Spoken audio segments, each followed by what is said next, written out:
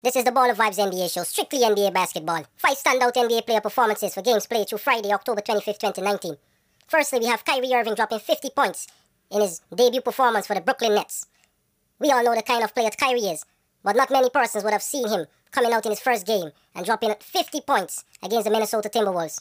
The Timberwolves won this game, but Kyrie established himself early as the go-to guy on the Brooklyn Nets. The second standout performance came from Karl Anthony Towns, who came out looking like an early MVP candidate by dropping 36 and 37 points respectively in games against the Brooklyn Nets and Charlotte Hornets.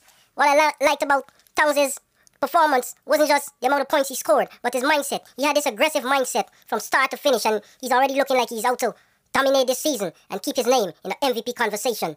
Additionally, Towns scored 11 three-pointers in these two games to signal to his opponents that he can do it from outside as well as inside. So definitely, he's saying, hey, you can't leave me unmarked. If you leave me out at the three-point line, I'll drop a three. If you try to get me down low, you all know I could go take anyone on the post. The third standout performance came from rookie PJ Washington of the Charlotte Hornets, who hit 7 three-pointers on his way to 27 points in a victory over the Chicago Bulls. Good start, young man. Keep up the hard work and you will find success in the NBA. The fourth standout performance came from Andre Drummond. I liked how he played aggressively in his first game. Before, like in previous seasons, defenders used to sag off of Drummond because they know he wasn't up to taking shots. He would just rebound, look for tip-ins, put back dunks, and so on. But this season, in his first game, Drummond is showing improved ball handling skills. And once he gets that ball in the paint, he's showing those ball handling skills off, and he's taking his defender to the hoop, and he's driving aggressively to the hoop from the right as well as the left side. So this looks like this season we're going to see an improved offensive output from Andre Drummond. And the fifth standout performance came from Pascal Siakam, fresh off receiving his championship ring.